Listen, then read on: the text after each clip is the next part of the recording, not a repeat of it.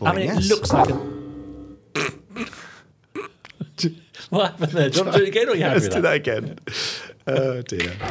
The Jerry Anderson Podcast with Jamie Anderson, Richard James and Chris Dale.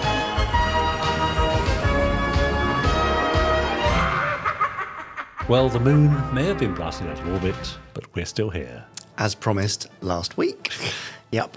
That's right. Yes. If you didn't listen last week, then you may not be aware of Richard's very strange way of saying next week, which I've now adopted, and I can't say it any other way. You wait till next week. Oh, I said that differently. You did. You've created a new one. Well, I mean, this is the sort of amazing content you can expect on the Jerry Anderson podcast. Yeah. Richard saying words differently. Yeah, that's about as good as it gets. That is the best we can hope for. Yeah. At this point, I mean, we've already said every word there is to say in the kind of the Jerry Anderson podcast dictionary. Well, we've had oeuvre, we've had tome. Gubbins. Yeah, it's all there, isn't it? Yeah, felicitations. Have we had felicitations? I'm pretty sure I've delivered a felicitations. Anyway, this is the Jerry Anderson podcast where we say words that mostly have some vague link to the worlds of Jerry Anderson. Yes. And we tend to put them in some kind of order that makes sense as well. Yeah. Semantics and linguistically, we're pretty good at our Anderson syntax. Yes. Anyway, I am one of the people delivering said syntax. Right. Jamie Anderson. Okay, it's got a bit weird. I'm just going to say I'm Richard James. Great. And also, just to keep it simple. we're joined every week by Mm-hmm. Chris Dale. There he is. There Hi, he Chris. is. Hello. Hi, Chris. Hi. Why is he here again? I'm not really sure. No, we know exactly why he's here. Yeah. He's here to deliver the most popular segment of this podcast. I know. Which is the randomizer. And all he does is sit there. I know. We do all the hard work. Well, we're like the warm-up men, aren't we? We sit here. He just sits there. We sit here. Exactly. We're sat sitting. Exactly. But when Chris sits there, he does the randomizer where he presses a random button. Well, actually, he doesn't press it. No. The guest of the week presses the randomizer button. Lucky. Which randomly generates a random Jerry Anderson episode. Yep. And he watches it and says stuff. Yep. And everybody loves that bit. I know. It's only one bit. We do all the other bits. Yeah. Well, actually, we don't do all the other bits. No, it's true. We do divide it up because we also have a guest who comes in and does a bit.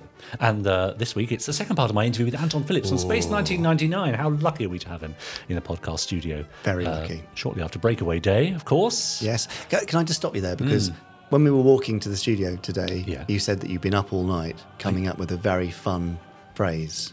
Did I? Yeah. About our guest. Oh, yes. And I don't think you used it last week. No, I used it in the title of the podcast. So. Yeah, I know, but I want you to say it with all the gusto that it deserves. Ready? Yeah. Stand by for Anton. Oh. There. That's good, isn't it? That's why he gets paid the big bucks. Who, Anton?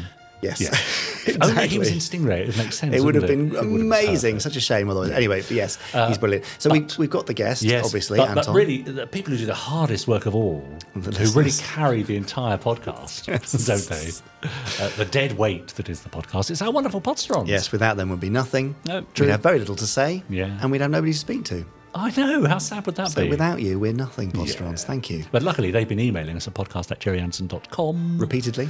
And they've been commenting beneath our YouTube videos as well. So we'll get to hear what they think about some previous pods and fab facts, which is always useful. It's a good learning experience, I think. It helps us to improve To grow things. and improve, Yeah. which is what we're all about. Why haven't we done that yet?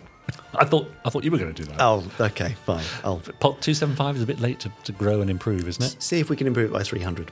But Sure. you did mention there something which is a consistent, strong performer throughout.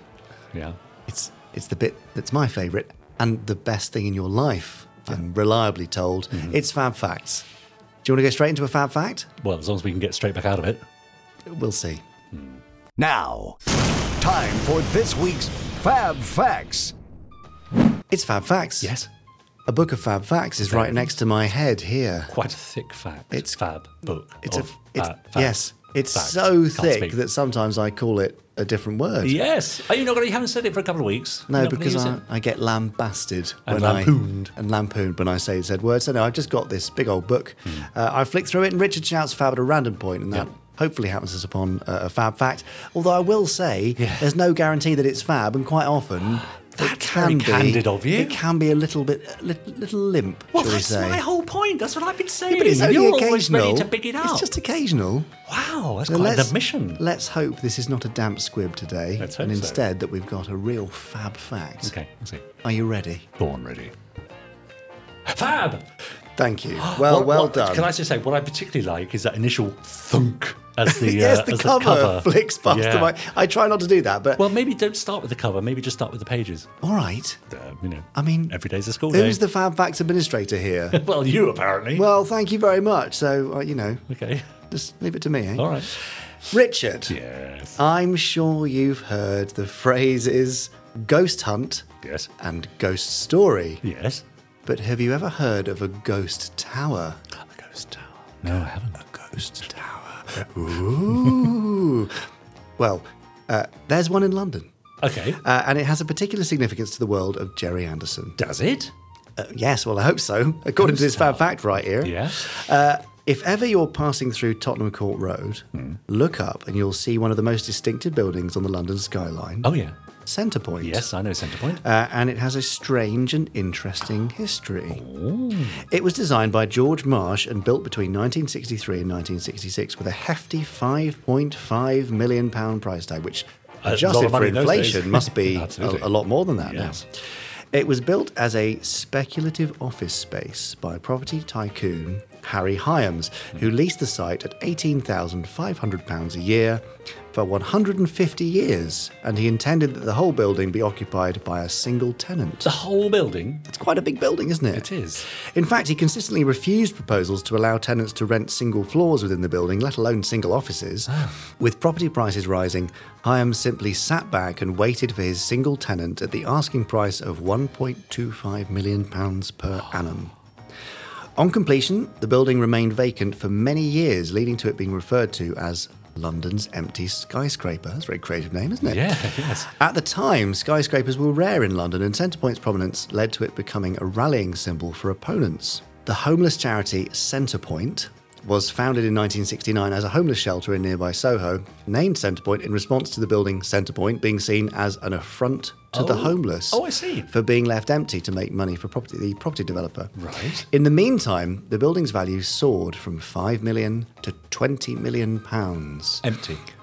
Yeah, while not being liable for taxes because it was unoccupied. I see. Even today, the refurbished tower remains largely empty, with few windows lit in the evenings, and this has led to it being called one of London's ghost towers. Ghost towers, right? Yes. But, I mean, I'm asking myself this, and What's I'm that? sure Podsterons are. Yeah. What on earth has this got to do with Jerry Anderson? That sounds like that was written in capitals. Yeah, Yes. yeah, well, it is, funnily Is enough. it? Yes, good question, Podsterons and Richard and Text.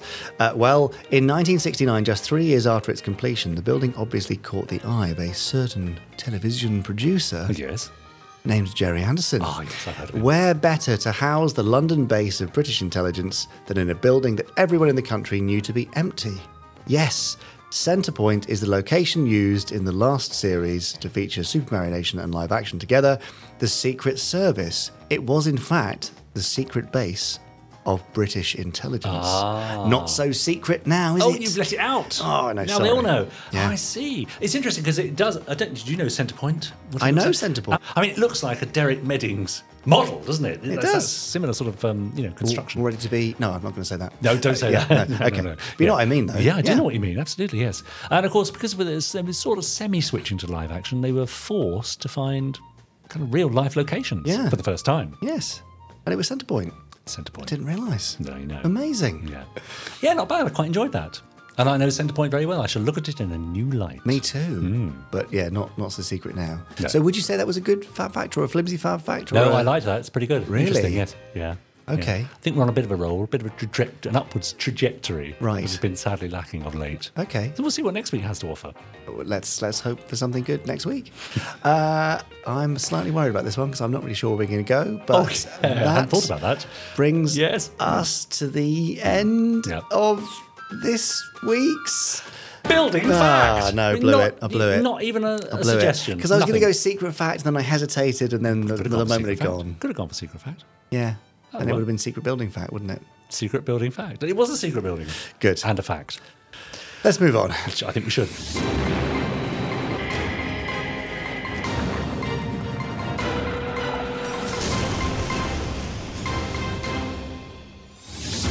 Hello again, Ander fans. It's Jamie Anderson here, updating you on all the latest from the expansive world of Jerry Anderson.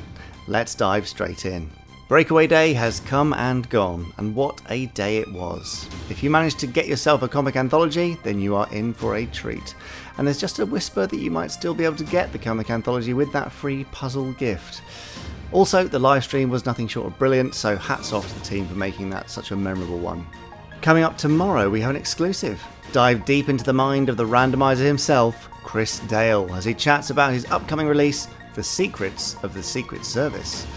This bookazine promises to give fans a deep dive into the final Super Mario Nation series, and you can secure your copy with a pre-order for delivery later this season. Thunderbirds enthusiasts, your special day is just around the corner. With Thunderbirds Day approaching, we're dropping hints and teasers left and right. The main event?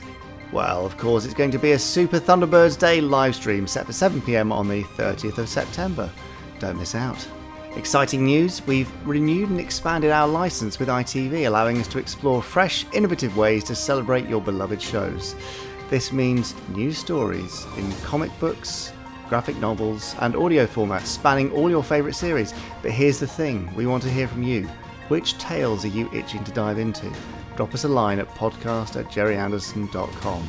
Speaking of fresh content, did you catch the sneak peek of our exquisite new Eagle collectibles? Well, as part of that expanded ITV deal, this is merely the tip of the iceberg in our forthcoming range, so stay tuned for more details. And finally, after all the hints and teasers, next week the veil will finally be lifted, and those furry fiends that I've been alluding to, well, they're about to step into the limelight in a way that you might not expect. Brace yourselves, and as always, stand by for action.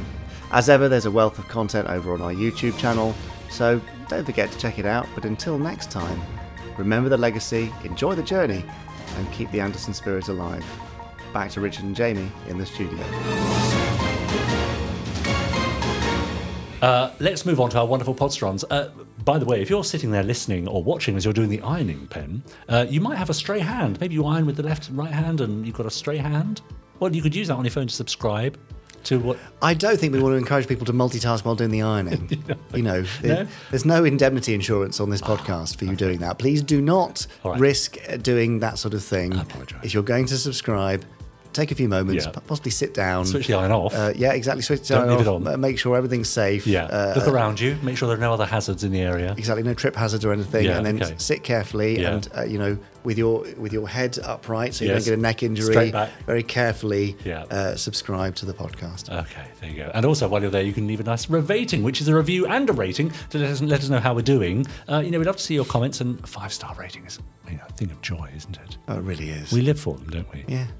Yeah. We read them between takes. Yeah, we do. Yeah, just to keep us going. It's the only thing that sustains us. So please, without you, we'll shrivel and wither and perish. So it's just as well that the Podstrons have been in touch. Would you like to hear some email? Thank goodness, please nourish me with those emails. This is the voice of the Podsterons. Hello, Richard and Jamie. Hello. This is Simpsons Clips 24 here. Another one? Yeah.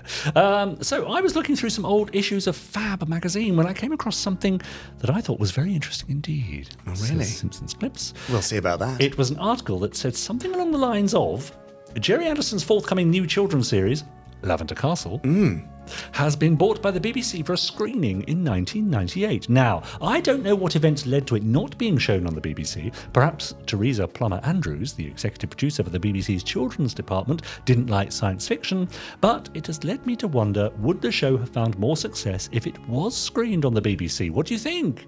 SIG, Simpsons Clips 24. Well, I don't know why it didn't end up on the BBC. Yeah.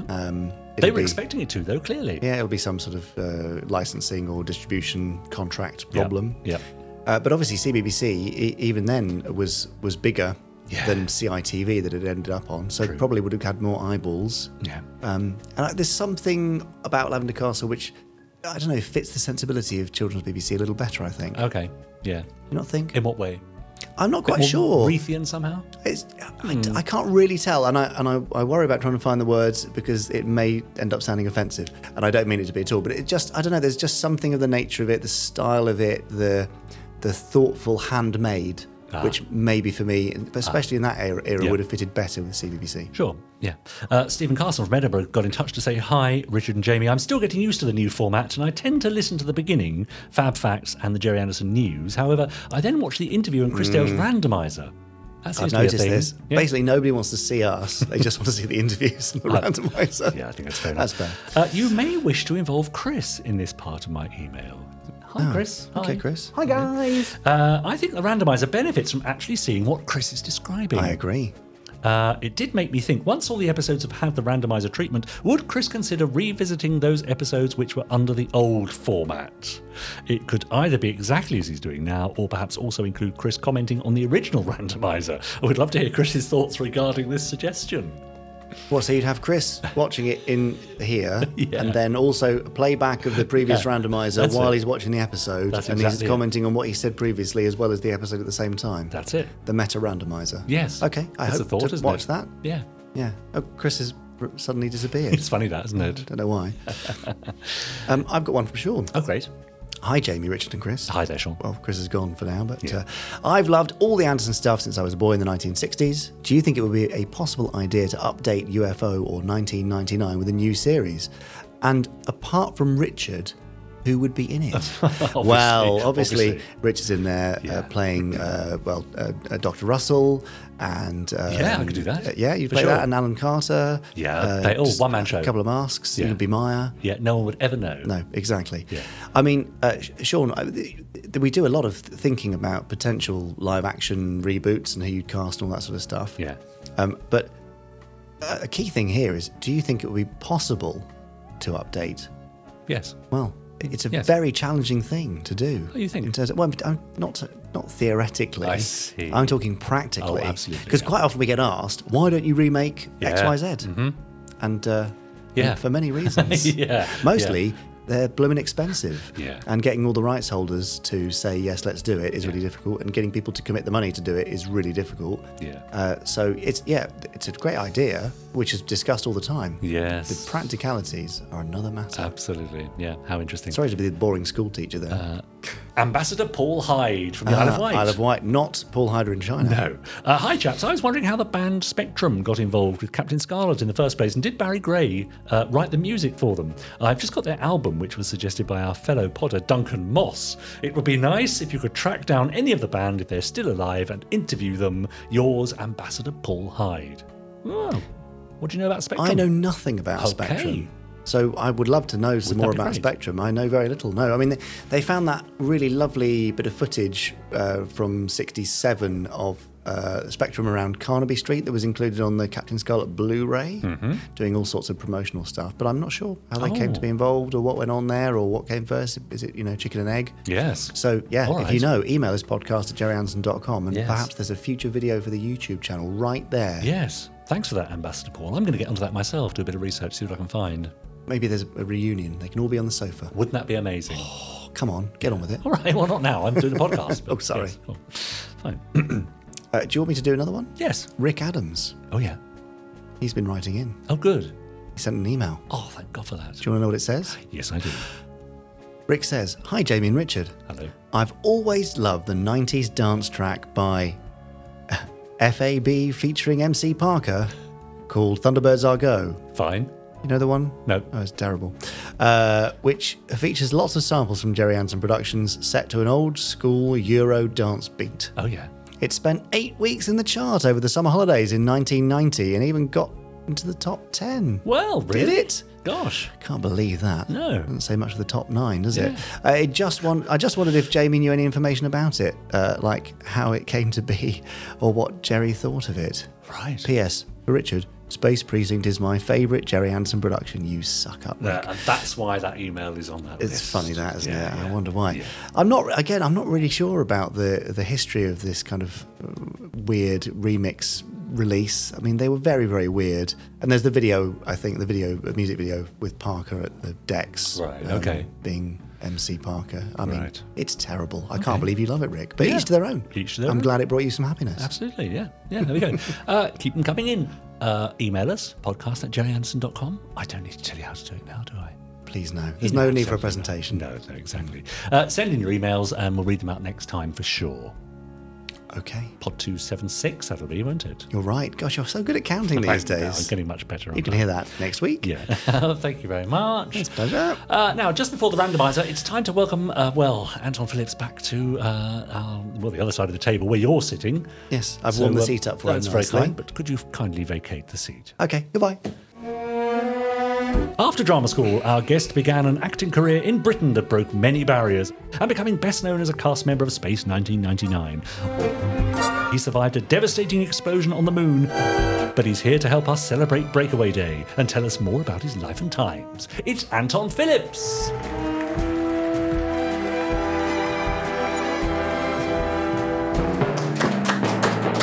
Anton, thank you for joining us again. I'm glad we didn't scare you away last week. No, my pleasure. I enjoyed it. Great. Last time we met a young Anton Phillips who found himself cast away on the moon. A podcast viewer recently posted a picture on our Facebook group, which is to highlight the diversity of the cast of Space 1999. Do you think that's a fair comment, and were you aware of it at the time? Well, to the diversity of the cast. Yeah. I mean, it is a fair comment because, casting certainly at that time was very white. And apart from myself and Clifton, there's Xenia, for instance, and then the Italians coming in as well as special guests, and that. Yeah. So that did make a difference. But I do think it had an effect on how much we had to do. Certainly, if you look at the series, all of us had episodes devoted to some particular crisis which we are concerned at, whether it was Prentice Hancock or Nick Tate or Xenia, come to that. But if you look at it, there isn't a single episode in those 24 episodes which either involve Clifton or myself carrying the main storyline. So there's still a long way to go at that point. It was, yes. I mean, I suppose it's a line that ends perhaps happily in the world of Star Trek with the first black captain of Deep Space Nine. Right, yes. But still in the 70s, struggling to get that recognition. And I think it might have something to do with where they're going to be selling the series onto.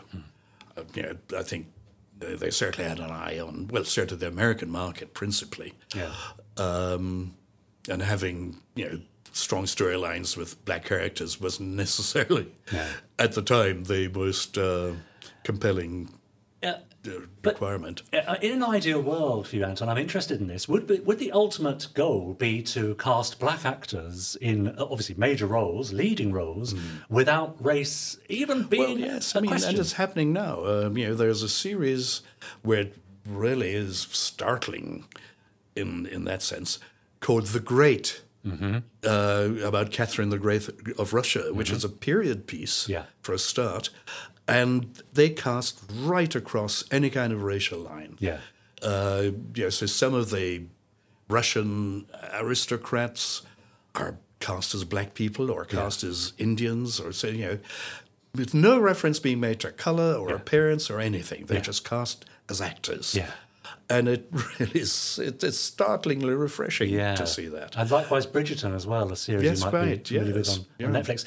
And that seems to have come from theatre, which is a little more colourblind, you might think. I know, again, not ideal, but certainly the trend these days, and the right trend, is to cast actors on their merits and not on the colour of their skin. Yes, certainly that's happening. And recent things that have happened especially in America, have prompted that move. The George Floyd, that's right, incident. Murder, not incident. That whole movement which came out of that has forced people to stop and think about what they're doing and how they're doing it. But having said that, one of the things which I discovered is that the theatre establishment in this country is a seriously conservative establishment. It resists change, which I discovered. And I say theatre, but it also extends into the film and television industry. So that certainly there are parts which I went up for which required a black man. And I'd walk in the room and I wasn't black enough as I stepped through the door. You could just see, thank you for coming. They could have said that before I opened my mouth or anything. What a nonsense, isn't it, really? Now, that I think is probably loosening up a bit. Yeah. But yeah, still a way to go. Yeah, yeah. Now, I asked you in our brief email exchange beforehand to provide me with your favourite moment. So let's have a look at that and have a chat about what you picked.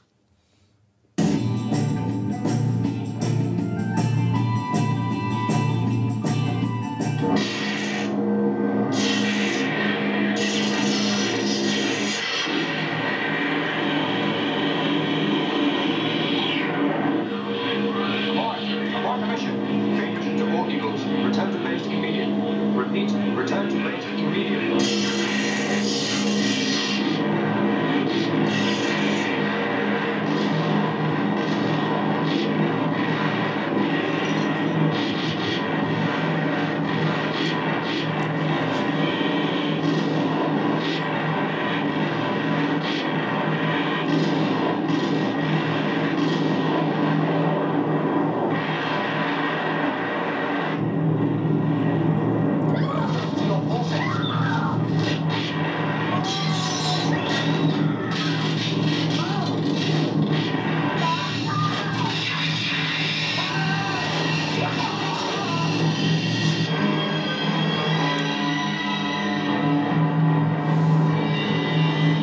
And off we go. Well, if Breakaway. you're doing that today, Yeah. you couldn't improve on that, could you? I agree, absolutely. It's a really effective sequence, isn't it? Yeah, look at those explosions. I mean, that can't be improved on. That's, and then the response to the explosion and and people being thrown all around the place and so That's on. it. I mean, really very, very good. I mean, it's a nice metaphor, isn't it? Because it's the beginning of an epic journey for the characters. Yeah. And also, you might say, a beginning of something of a journey for the cast as well. Yes, for that first year at Pinewood. Yeah. And, well, I was just going to say, also, it just sets up the series so nicely as well. Yeah. And creates because of this huge catastrophe which happens, it brings everybody together on so we have this common goal, survival. Yes. Which lends it this kind of warmth, and even though the set and the design and everything is all clean cut and hard edged in a way.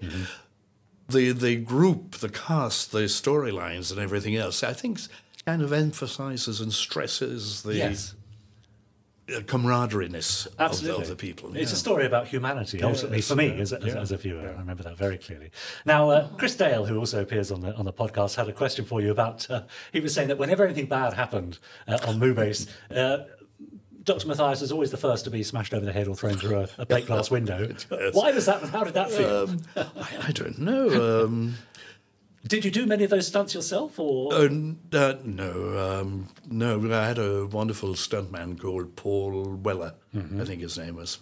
Certainly Paul, anyway. And he was a taller guy, bigger than me, white as well. Right. But by the time he came out of makeup,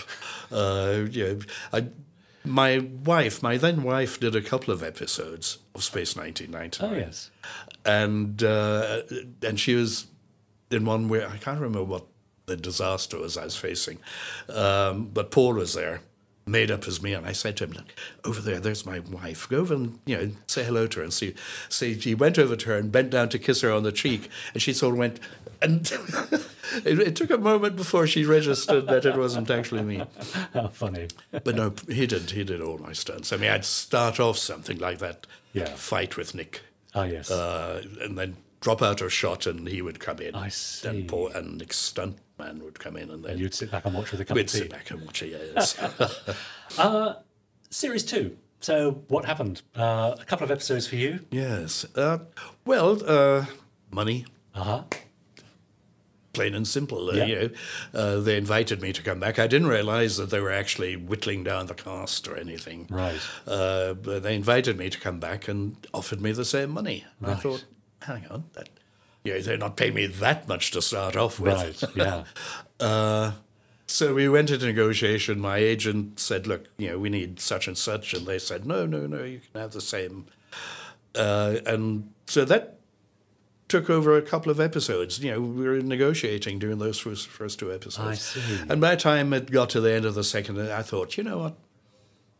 I'm going to go off and do something anyway. I'm going to Right. Because the funny thing is, when I did the 24 episodes of Series 1, which took about a year out of my career, as it were. So theatrical, it was going lovely. Jobs were coming in and so on, building up a reputation. Then went into Space 99 and disappeared off the stage. Sure. Suddenly you're not available, are you? I'm not there. I see. And I then even learned, after Space was finished and everything else, some friend of mine said, I went up for such and such a part, and they said, we've been trying to get hold of Anton Phillips. Do you know, and they were told Anton Phillips has left. He's gone to live in America. Oh, right, okay. I wasn't even in the country. Never mind. Wow. And I just thought, the thing is, when we did Space, it was like 6 months before it was shown here in Britain. So there's this long gap. So it's not even I was back on in any kind of public viewing or.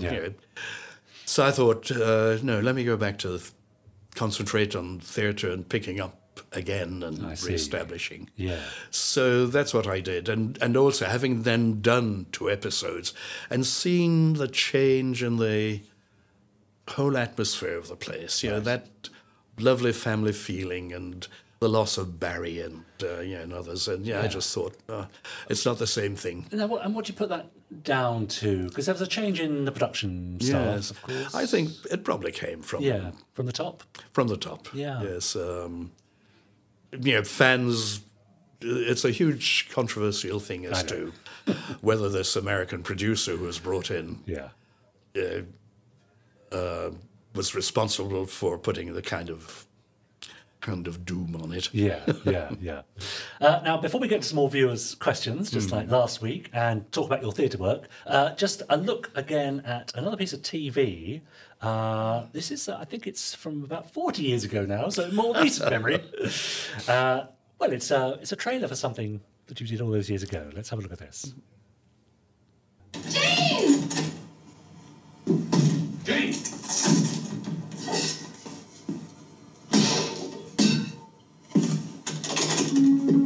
We had a similar case in last week. The heroin itself is impure. That means somebody out there on the streets is poisoning their poison. Yes. Harry, for God's sake, that's not Robbie!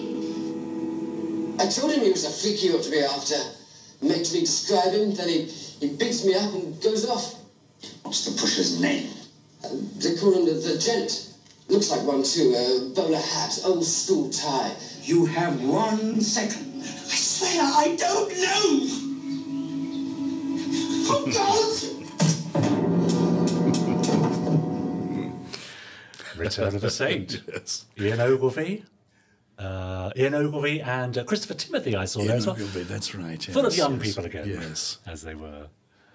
Interesting how interesting. He looks so much like Roger Moore in that, doesn't he? Yeah, absolutely Maybe right. I broadcast that. Yeah. Now, would you say you're happiest in front of a camera or in front of a live audience? Both very different experiences. It is very different. It is really different. I've never ever really felt that I cracked the camera. There's some actors who have a relationship with a camera which just makes it work for them so well, doesn't it? Yeah. And I never ever felt I had that relationship. Whereas when I'm on stage, I feel I have that relationship with the audience. Yeah. I feel we're in it together. Yeah. And I suppose it's easier to do that because an audience is a living, breathing thing, and you're responding to each other. You play off each other when you're on stage so much.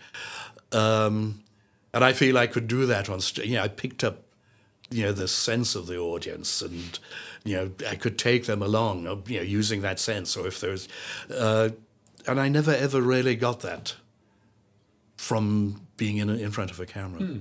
And of course, you get a rehearsal process in the theatre. Quite, You get yes. four to 6 weeks of exploring your character and relationships and so on. And not only that, you then get the opportunity to redo it over and over. When you're running it. Yes. Which is another whole learning experience Yes. again, in addition to the rehearsal period that you've had before. Yeah, that's right. And as a director too, I think you've had a great deal of experience. Yes. Were you able to bring sort of best practices from directors you'd worked with on TV, or was absolutely. it a completely Yeah, different yes. beast as a director of theatre? Best practices mainly from people I'd worked with on stage, but you learn everything, or rather you learn from every director, really, whether it's Charlie Crichton or Ray Austin, or Charles Marowitz on stage or whoever. You learn what makes it work for them.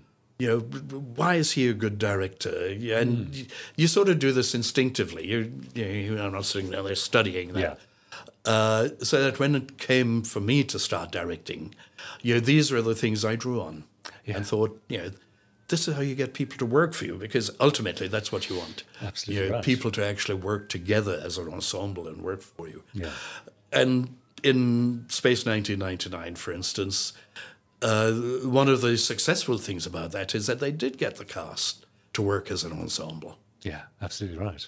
And a lot must go down to Martin and Barbara for that as well, because they weren't playing the starstruck Hollywood, big wigs. Yeah. They were really embracing of people. Wonderful. And the guests which came in as well, and so on. Yeah. And that was also a really nice part of it, working with some of those guests who came in. Oh, sure. I didn't work with all of them, but Peter Bowles, I think I had scenes with. And my favourite one, of course, is Peter Cushing. He was just such a lovely, lovely person. So we spoke briefly, I think, last time about, if you're a day player on something and the regular cast tend to be quite dismissive. The boot was on the other foot with you there. So you were able to be the kind of actor you would want. Yes. To welcome But you mind to you, set. some of these people coming here are such big stars. You sort of sit down there and look up in awe. Yeah. Now, just before we move on, let's have another opening of the Space 1999 lunchbox to see what our viewers and listeners have been sending in for you. What we got here? We have one from Roger Morgan. Mm-hmm. Actors sometimes flesh out their characters and give themselves a backstory or expand their scenarios. Did you do this, or was it just turn up, read your lines, and off home? Nothing wrong with that, by the way. No, and when you do film and television, I think you tend to do the second version of that. Yeah. I think if you're doing a feature film and you've got a big part in there, you need to do a lot more study. And what about Bob Mathias? Was it left to you to kind of bring your own backstory? Nothing was suggested to you? Absolutely, yes. We never... I never ever had a discussion. Right. Not even a discussion. I never even had a suggestion from any of the directors about who or what Bob Mathias was. But from your point of view, for security as an actor, did you have to know, or didn't it matter? Well, yes, because I had to be consistent. Uh-huh. So I had to know what and who Bob Mathias was. Yeah. And also, as a trained actor, you tend to do that automatically anyway, don't you? Yeah. So you're then in a position to say to a director, if something really comes across which goes against everything that character is, you have to be able to say, well, hang on, would this guy really do that? Yeah, and have the confidence to stand your ground as well, I suppose. Well, yes and no. Yes and no. I don't think I was ever big enough to be able to stand my ground on something like that. But, people are open to listening to what you have to say. You come in and they've got their plans and how the scene is going to run. But if you say, well, look, can I do it this way instead? And they'll say, yes, that sounds good. Go ahead. So there's that, two-way exchange, which was really good. Yeah. One more question, I think. Let's see. This is from John Jackson. Were there any tensions or resistance to changes in Season 2 of Space 1999 that you saw? What did you make of Season 2 changes? So we discussed that a little, but were you aware of how other people felt about it? Well, there certainly wasn't any discussion on the set about it in the time that I was there. Yeah. But the entire atmosphere in the studio was so different to season one that going to work wasn't the pleasure that it had been in season one. Yeah. Going to work was just turning up for work. Yeah. And it must have been the changes and the people who had dropped out of the series which brought that forward. Yeah. Because, I mean, none of us knew, I certainly didn't know, that we weren't going to have Victor Bergman and who else? I see. Some of the others who were dropped out of it. And so it came as quite a shock. And there wasn't any explanation. It's not that Barry didn't want to do it or anything like that. Mm-hmm. And that whole family feeling and feeling of being part of something special just didn't seem to be there in that tone. Now I'm going to show you one more TV clip, but actually I think will lead us quite nicely into your work on the theatre, following your TV work, and particularly with Carib, which I'd like to talk to you about as well. So let's have a quick look at this.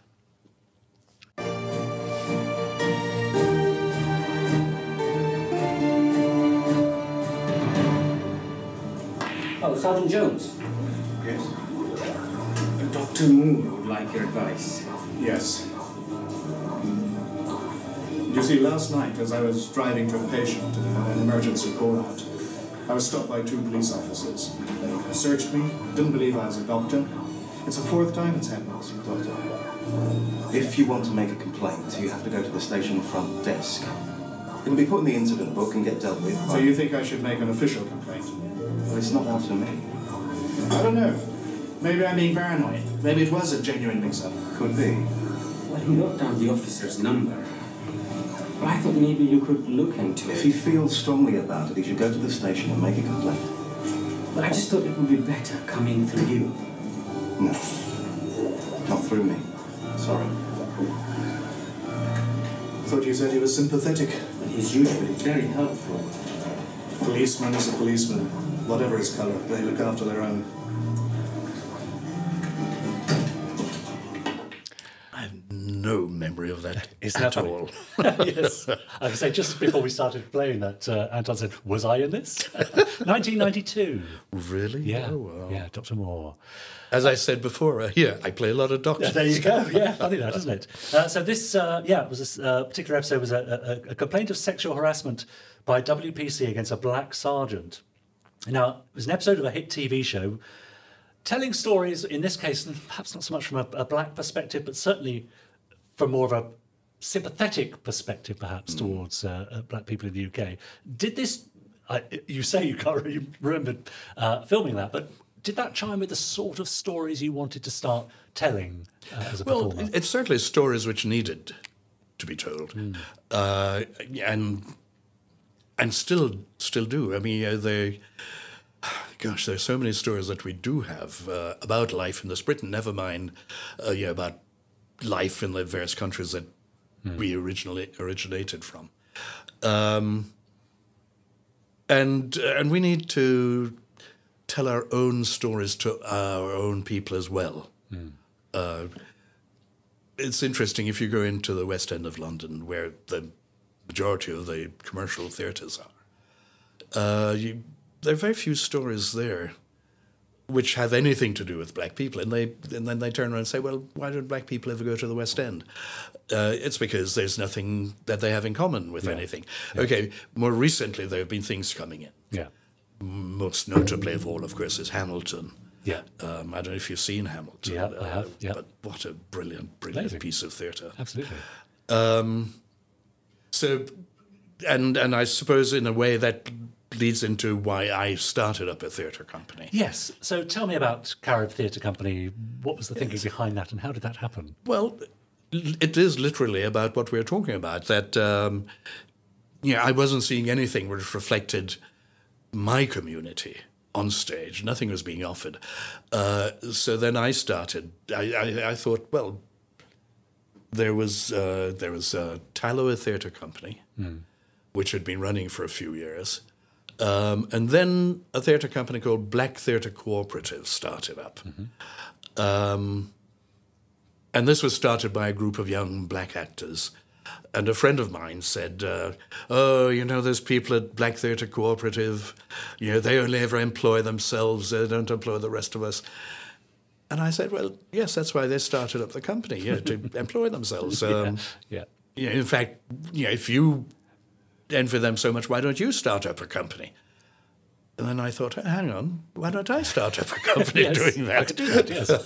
And so, I gathered a few people together. We talked about it, and eventually Carib Theatre came about, precisely to offer work to black actors, black writers, black directors, black stage management, the entire gamut of the profession. And where were you performing?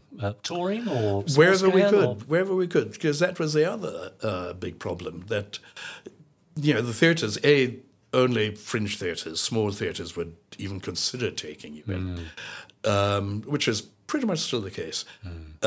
So actually finding venues to then put on these plays was a big difficulty. One of the things which happened at the time is that the government of London changed, and Ken Livingstone became leader of the council, the Greater London Council. And he had a much different attitude to what prevailed at the time. He was certainly against the status quo. And so I wrote to him. I said, what are you going to do about Black Theatre? Right. And he said, well, come in and talk to us about it, which I did. I went in, I saw a couple of his offices and explained, the situation that there are a few black theatre companies around, but we have no venues. If we want to put on plays, we have to go and find some scout hut somewhere or a church hall, usually on the fringes of London, but certainly hardly anywhere in the centre of London. So we need our own theatre. And they said the reply to that was, well, we're not going to give you a theatre because we're not acquiring any more property or anything, but we'll make sure you get access to places. And so we went to see the Arts Theatre, which is in Great Newport Street, right in, just off St. Martin's Lane, in the heart of Theatre Land. And that led to what became the Black Theatre season. So for 3 months in the year, we would put on a series of plays, a series of productions funded by the GLC, and in a proper theatre with nice red seating, with a proper lighting box and sound and red curtains which drop in front and a proscenium. And you didn't have to go in and sweep the stage before you did the production, or your performing space, never mind the stage. So, and that just gave such a huge profile to Black and Asian theatre, because I invited Asian theatre companies to come in and take part in this as well. And, so for the first time, you could see a series of plays. We cut it down to 3 plays, so every month a new play would be on,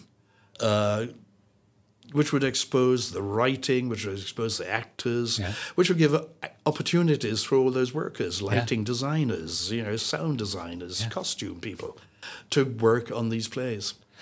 Now, I know Wikipedia can't often be trusted, but there's a lovely quote here that says of you, his professional life has been dedicated to the promotion of black theatre, and to that end, Phillips started a number of projects that significantly changed the profile of Black and Asian theatre in Britain. That's something to be proud of, isn't it? Yes, I am proud of that. And there are 1 or 2 things in Wikipedia which, as you said, are not exactly accurate. I think it said in Wikipedia that I'm the first black actor on television or something like that, which isn't true, of course. I mean, you had Rudolph Walker and Carmen Monroe and people like that on television before me. But one of the early ones, certainly. But to have taken on the whole theatre establishment, including the Arts Council of England, and in a way prevailed, is something that I am proud of, because a lot of people are now having the opportunity to practice their craft at their highest level, which didn't exist certainly when I started in theatre. And I think I've been a part of, that building structure, which has allowed them to, rise up higher and achieve things which certainly weren't possible. When I started, and for years, if they wanted to do a play or television or a film, which had a major part for a black actor, they'd bring someone over from America.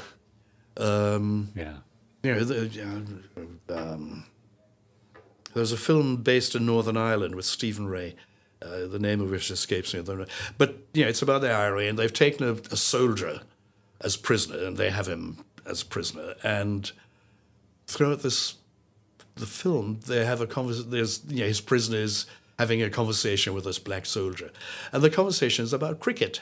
Right. And they had this black American actor who Right. wouldn't know which end of a cricket bat to hold. Doesn't ring true at all, does it? No, that's right. Yeah. I mean, he was a very fine actor. So Sure. that but it just demonstrates that instead of casting any number of, they went to America and brought this person over. The optimist in you must hope that one day it'll be job done. Well, I don't know if it'll ever be a job done, but certainly progress has been made. But the one thing which I've learned is that if you take your foot off the gas, it comes to a dead stop, and suddenly you find yourself back where you started again. Because that happened 2 or 3 times throughout my career, where you think, hey, we're on our way now, we're on the up, and so you go back to doing what you want to do, which is not politicking in theatre, but making theatre. And you turn around and you look, and suddenly you're right back where you started. The funding is gone. You get people talking about, oh, well, we don't need to fund black theatre anymore because it's all part of the mainstream. I think, well, which mainstream? Yes, that's right. Do the mainstream know that? Yes, exactly. Yeah. Now, from the sublime to the ridiculous, we're coming to an end now, Anton. We're just going to play another silly little game, which we call Mute, Cute, or Recruit. Now, do you know Snog, Marry, Avoid? Have you heard of that phrase before? Snog, marry, avoid. This is our version, a Jerry Anderson version. I'm going to show you 3 characters from the Jerry Anderson universe, some of whom you might not know. So it's a gut feeling, really. We're trying to assemble some characters to make our very own international rescue. Right. And I want you to imagine that 3 people have popped up on your Facebook profile, and you have to choose between them. One to mute, in other words, to never hear from again. One who you think might be cute, but one to recruit for your organisation. Right. Let's see how we go. It's Robert the Robot. From 5XL5. Mute him. So we have 2 more to go. Either one who is cute and one to recruit for an organisation. It's Zero from Terrorhawks. Might come in useful. Do you think he's cute, or would you recruit him? I'd probably recruit him. Which means that you must think that Mitch the Monkey is pretty cute. He's pretty cute, I think you're right. But we add Zero the Zeroid to our fantastic international rescue team. Thank you very much for choosing. Now, just before you go, you need to take 3 random cards for our next guest. We won't see what they are until next time.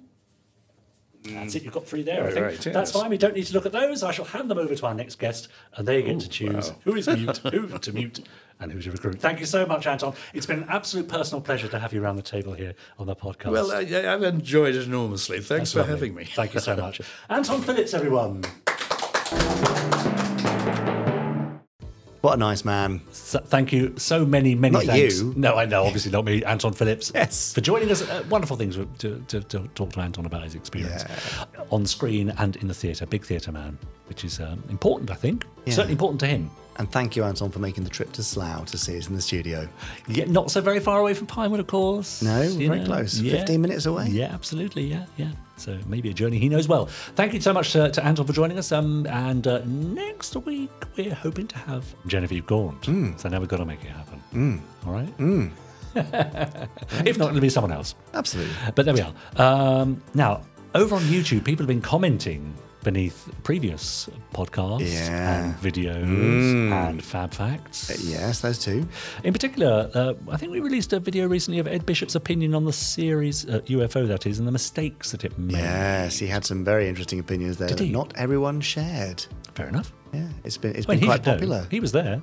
I know, but his opinions were quite different to many viewers. Fine. David Moore commented, I have watched a ridiculous amount of sci-fi over the years, and UFO still remains my favourite series. It has its faults and its missteps, but it always delivered the goods. Okay. So he says. Yeah, fair enough.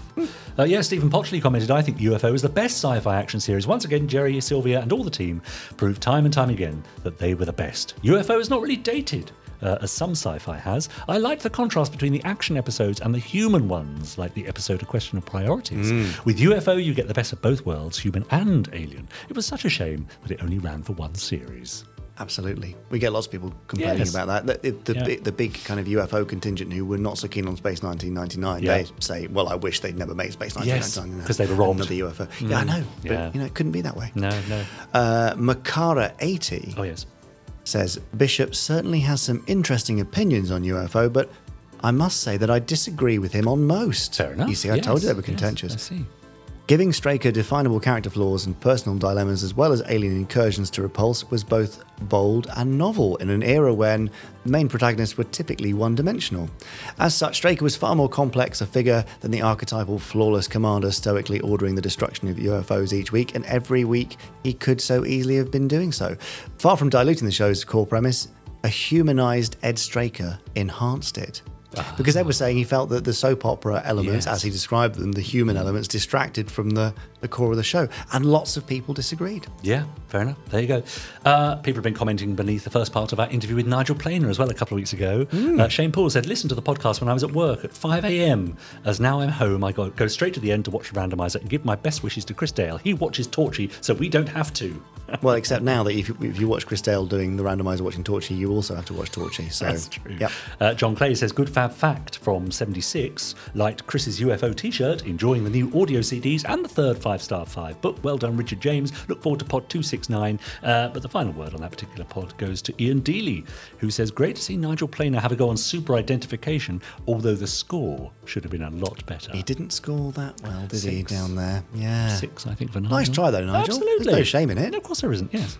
Over on the Making of Space Patrol video, yeah, because we've recently released Space Patrol on Blu-ray, which is now Indeed. available. Yes. David Hind says, as a boy, I absolutely fell in love with Space Patrol. I was hooked from the very first time I saw the opening sequence. Space Patrol had a dreamlike, otherworldly feel to it, which, along with all the other amazing electronic sounds, was exactly right to fire a young boy's imagination. Thank you to Roberta Lee and Arthur Provis and others. Even as a 60-year-old, I still have wonderful memories of watching Space Patrol. Ah, lovely. Wonderful. Yeah, now that's interesting, isn't it? So there's definitely a contingent of Anderson fans who are just as big fans of Space Patrol. Well, it makes sense, doesn't it? Of course it does. You know, I know it's not an Anderson show, but it felt very right that we, keep it available and out there. Yes. And it's another thing to enjoy. If you like Supercar and 5XL5 and other Anderson shows, then chances are you will enjoy Space Patrol. And lots of people who actually only knew Space Patrol and not the Anderson stuff so much. So. Now, by the time this podcast is released on September the 18th, will people have got their grubby hands on copies of Space Patrol? They're grubby and they're clean hands, yes. Right, yes. so let us know. If you've never seen it before, particularly, let us know what you think. Do you think it's a welcome addition to the Anderson family, as it were? Does it feel slightly odd to you or a perfectly natural fit? Let us know. podcast@jerryanderson.com. I'm guessing the latter. You think so? I think people are going to be pretty happy about it. We haven't had any complaints so far. Talking about people being very happy and not complaining about things, I don't think we've ever had a complaint about the randomizer. Is that really true? I think it's We've true. never had a single complaint. No, it's I never- can't believe never that. happened. No. Not even from the randomizer himself. Well, I mean, there are certain episodes he'd rather not watch. Yes. Shall we see if he's about to watch one of them? Why not? Over to you, Chris. Good luck. Anton, if you'd like to come back for one more press of the randomizer, since you did so well last week and produced an episode of your own show, which I still think is quite a major achievement. Well, let's see what How's we get about, this time. Seeing what we get this time, yes. Now, we never have the same show more than 1 week running, so we're not going to get any more Space 1999 this week. We are, in fact, going to have some 4 Feather Falls by the look of it, and the episode is... Gunrunners. Oh, I don't know anything about that one, but I'm sure we'll find out right now. Thank you very much. It's been a pleasure to have you on here. This pressing finger is good. You've done it very well, thank you. So, we now welcome back to the randomizer. It's 4 Feather Falls, and it's Gun Runners. I nearly said Gunplay. I suspect that's an episode I've already done. Anywho, there's our good friend Tex Tucker. Let's see what adventure he gets up to this week. I suspect it'll involve some gun runners.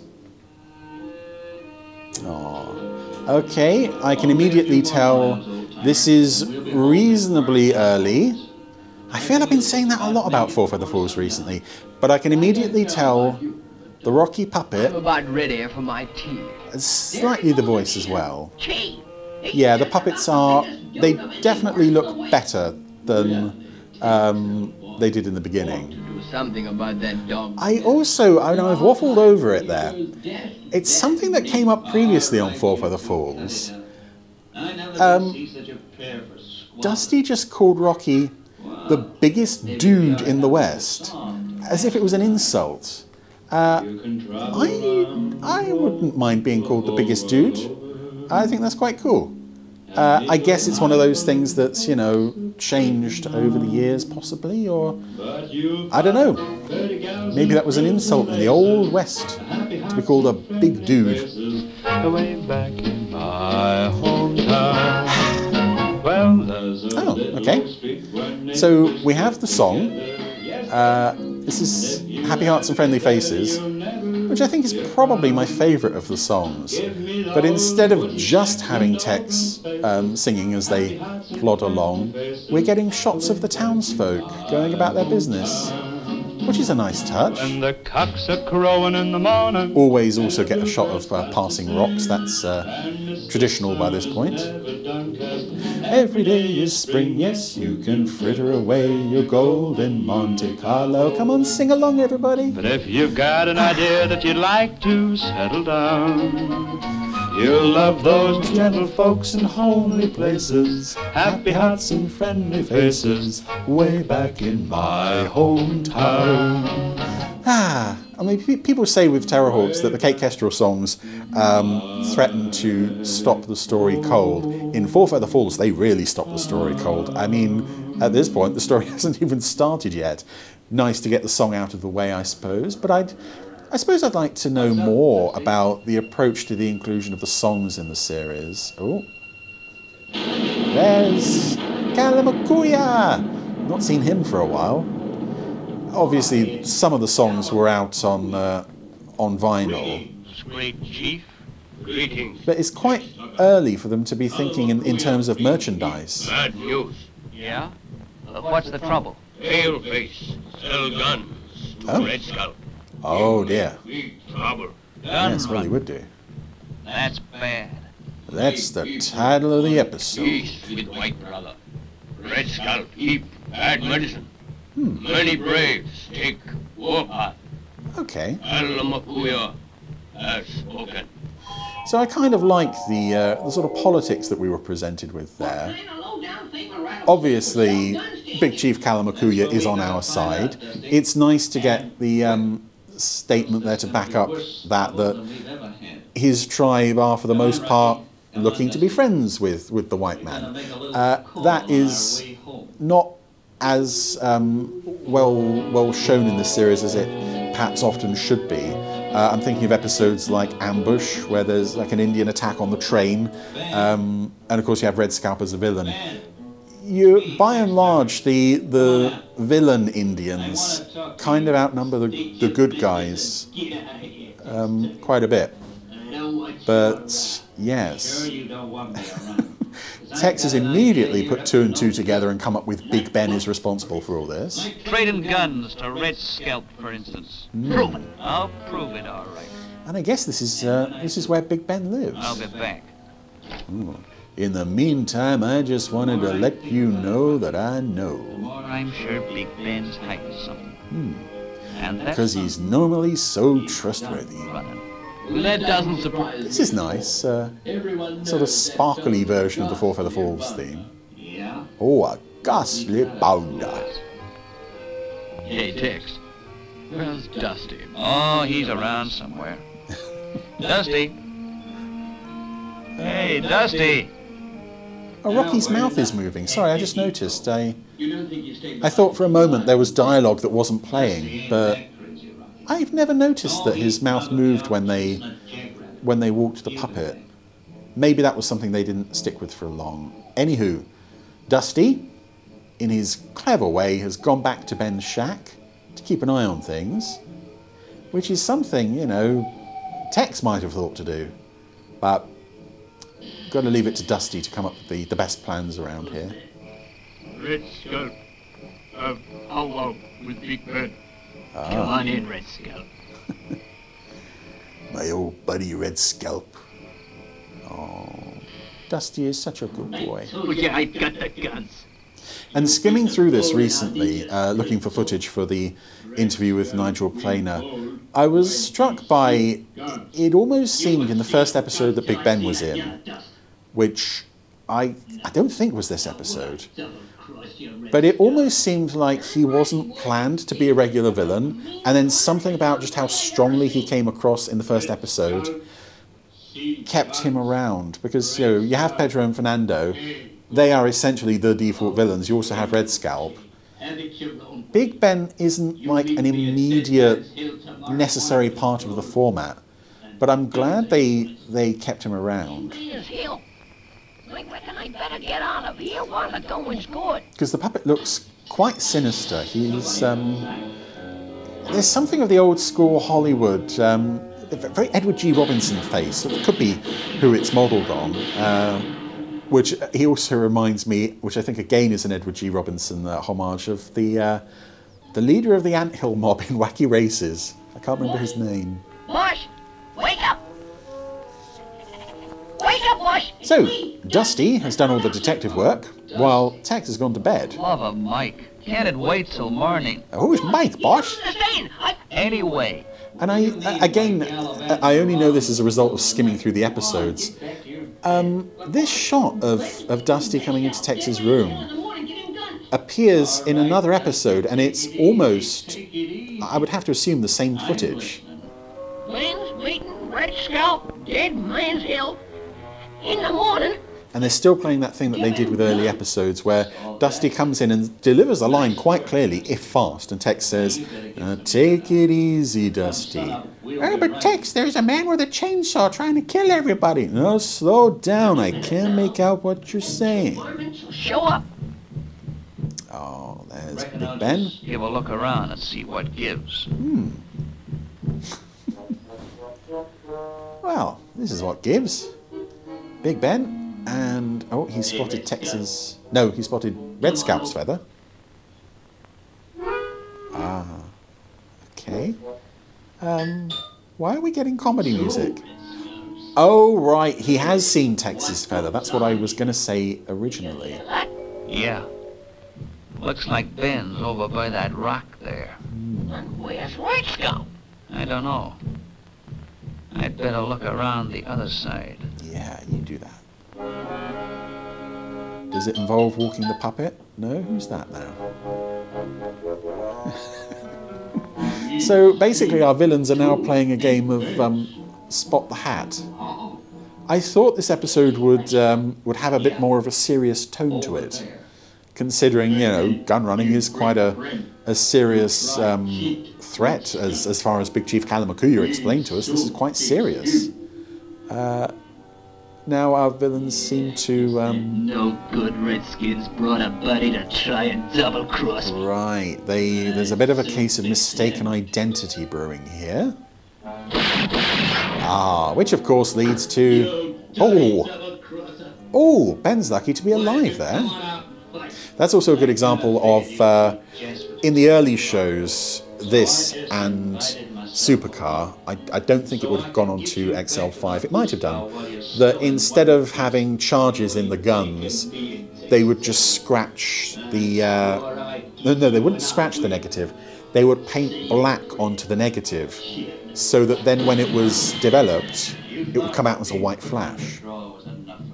And another early live-action insert shot there was Tex pulling his gun out. I have a long time to learn that lesson. And curiously that... Oh, that's an interesting close-up. Curiously that wasn't the magic guns that helped him there. Oh, it was Tex's own quick response. Was that a fishing rod? Something to the left of frame just came in there that looked like a fishing rod. I don't know if that was something to trigger a charge. This is what we both want, Chief. Yeah. Kalamakuya, blink thanks. And probably a doctor for Big Ben, since he's bleeding from the skull, having got an arrow through it. So, Well, I guess Red Scalp won't be troubling us for a while. Not till next week, anyway. Get going, Ben. But I'm bleeding from the brain, Tex. Oh, it's gold, but it's gonna also disappear. This It's no good, Ben. Oh, dear. It ain't so easy to get your hands on Indian gold. Aha. Well, that was Four for the Falls, Gunrunners, and much like all of them, thoroughly enjoyable, thoroughly charming, an interesting pair of villains to frame the story around. It's nice that it wasn't always Pedro and Fernando in these stories. It's nice that they widened the scope of the series. Interesting that we didn't get really any of the other townsfolk in this story, which is a shame because I pretty much like all of them. But yeah, again, early days I think with this one, so we're still finding our way a bit, but we've created some credible, slightly threatening villains here, and yeah, on the whole, good episode. Gunrunners, I'm glad I saw that. Wish I could be watching it in high definition on Blu-ray. Hint, hint. Come on, someone out there can make that happen, really. Anywho, where's the face in the sky? That's it, and we're done. Do you know, I can't hear the Four Feather Falls song. Oh, well, try adjusting the volume. Without imagining you and Sophie Aldred riding Chris Dale around a room. Do you think you'll ever leave that memory behind? No, it's a fantastic memory to have. Yeah. Do you think we should explain that or just leave that there? For those of you who don't know, when we were at Brit Sci-Fi in Leicester earlier in 2023, we performed a previously lost, unknown Nicholas Parsons Four Feather Falls script called Dusty's Day, and Chris played Rocky the horse. That's and right. as part of the performance, Richard and Sophie really threw themselves in, and they rode Chris. They sat on his back, and there are photos and videos, and you can watch Dusty's Day on the Jerry Anderson YouTube channel. Yeah, lovely. How fantastic. I mean, a great project would be to bring that to life, wouldn't it? Like Literally. Like a live action version. No, not necessarily live action, but to create some puppets and. Oh, goodness me. All right, then, off you go. Well, I'm not going to do it. Good luck. I'm not saying I'm going to do it. It's quite a lot of work. No, I know, that's why I'm not going to do it. I'm just saying it would be a great thing to do. Wouldn't it be nice if somebody else did it? That's exactly what I'm saying. That's quite often the way. Yeah. If you can think of any other things that would be quite a nice thing to do, why not let us know at podcast@jerryanderson.com. In the subject line, just put quite a nice thing to do. And let us know what you think would be quite a nice thing to do. That's very generic, though. That's all right. Anything like, I quite fancy a picnic. Absolutely. That's great. We could talk about that.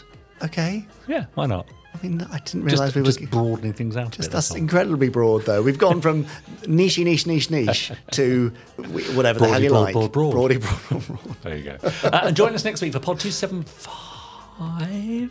276. This was 275. There you go. See, look, you've invented a new way of delivering podcast numbers now. So next week in Pod 276. Join us next week for Pod 276 of the Jerry Anderson podcast. Oh, bye. Bye.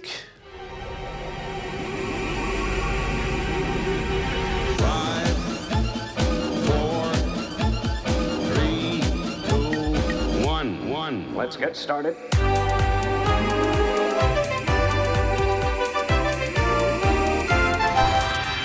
Let's go.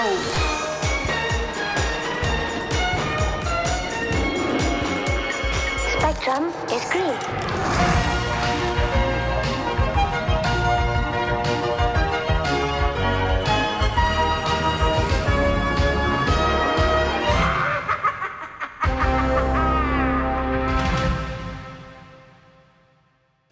I really enjoyed that. Stop it. I just, sometimes my mind races ahead and my mouth can't keep up. That's all it is. Well, it provided me with much amusement. Yeah. What are you doing for the rest of the day? Probably going and get myself a little coffee. Yes. Quite fancy one of those now. Okay, excellent, yeah. Are you going to pretend that you work at ESA? I often do. Do you? Yeah. Does it get you a discount at coffee stores? No, nothing like that. No, a lady...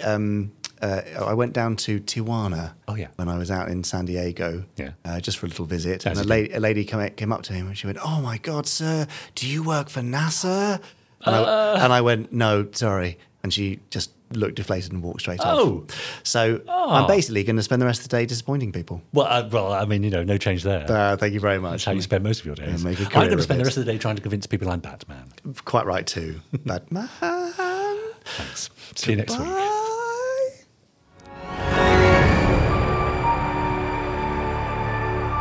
That was an Anderson Entertainment production.